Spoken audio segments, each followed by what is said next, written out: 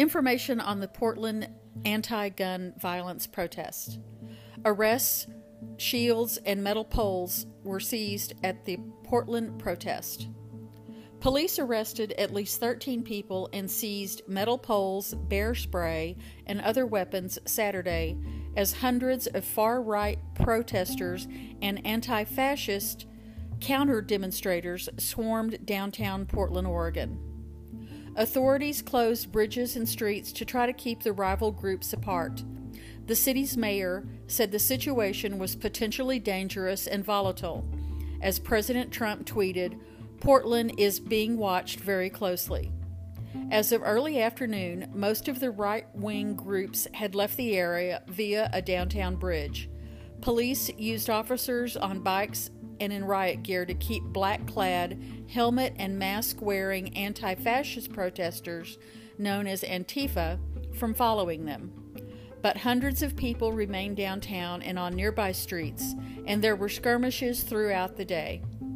One person was injured and transported via ambulance, and 3 other people were evacuated by medics. Portland Police spokeswoman Lieutenant Tina Jones said the injuries were minor. Late in the morning, flag-waving members of Proud Boys and 3 Percenters, 2 militia groups, and others gathered in downtown, some also wearing body armor and helmets. Police said they had seized the weapons, including shields, from multiple groups as they assembled along the Willamette River, which runs through the city. More than 24 local, state, and federal law enforcement agencies, including the FBI, were in the city for the far right-wing rally that was expected to draw people from across the country. Portland police said that all of the city's 1,000 officers would be on duty for the gathering that was hyped on social media and elsewhere for weeks. In the days leading up to the event, Portland Mayor Ted Wheeler said people had espoused hate or engaged in violence were not welcome. In a Saturday morning tweet, Trump wrote, "Hopefully the mayor will be able to properly do his job." He also wrote that major consideration is being given to naming Antifa an organization of terror. But it wasn't immediately clear what he meant by that, as there is no mechanism for the United States government to declare a domestic organization a terror group. The State Department maintains a list of designated foreign terrorist organizations such as Al-Qaeda, but there's no comparable designation or list for American groups. Wheeler responded to the president's tweet in an interview with CNN saying, "Frankly, that's not helpful." Wheeler also added, "This is a potentially dangerous and volatile situation, and adding to the noise doesn't do anything to support or help the officers that are going on and what is going on here in Portland." Not all who gathered Saturday were with right-wing groups or Antifa. Also on hand were people dressed in colorful outfits and those who attended a nearby prayer service holding signs that with slogans such as "No Trump, No NRA."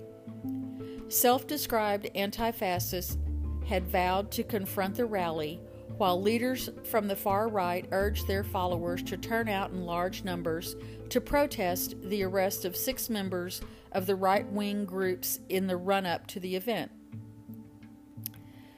Patriot Prayers Joey Gibson, who organized similar rallies in 2017 and 18 that erupted in clashes, surrendered Friday on an arrest warrant for felony rioting. He was at a confrontation that broke out in May outside a bar where Antifa members had gathered after May Day demonstration. In a video he live-streamed on Facebook, Gibson accused the police of playing politics by arresting him and not the masked demonstrators who beat up conservative blogger Andy Ngo at a June 29th rally that drew national attention. A video of that attack went viral, and that led the Proud Boys, who have been designated as a hate group by the Southern Poverty Law Center to organize Saturday's events. Police continue to investigate several incidents from clashes on May 1st and June 29th and are politically neutral, James said. In addition to the Proud Boys and the Three Percenters, a white nationalist American Guard also said it would have members in Portland.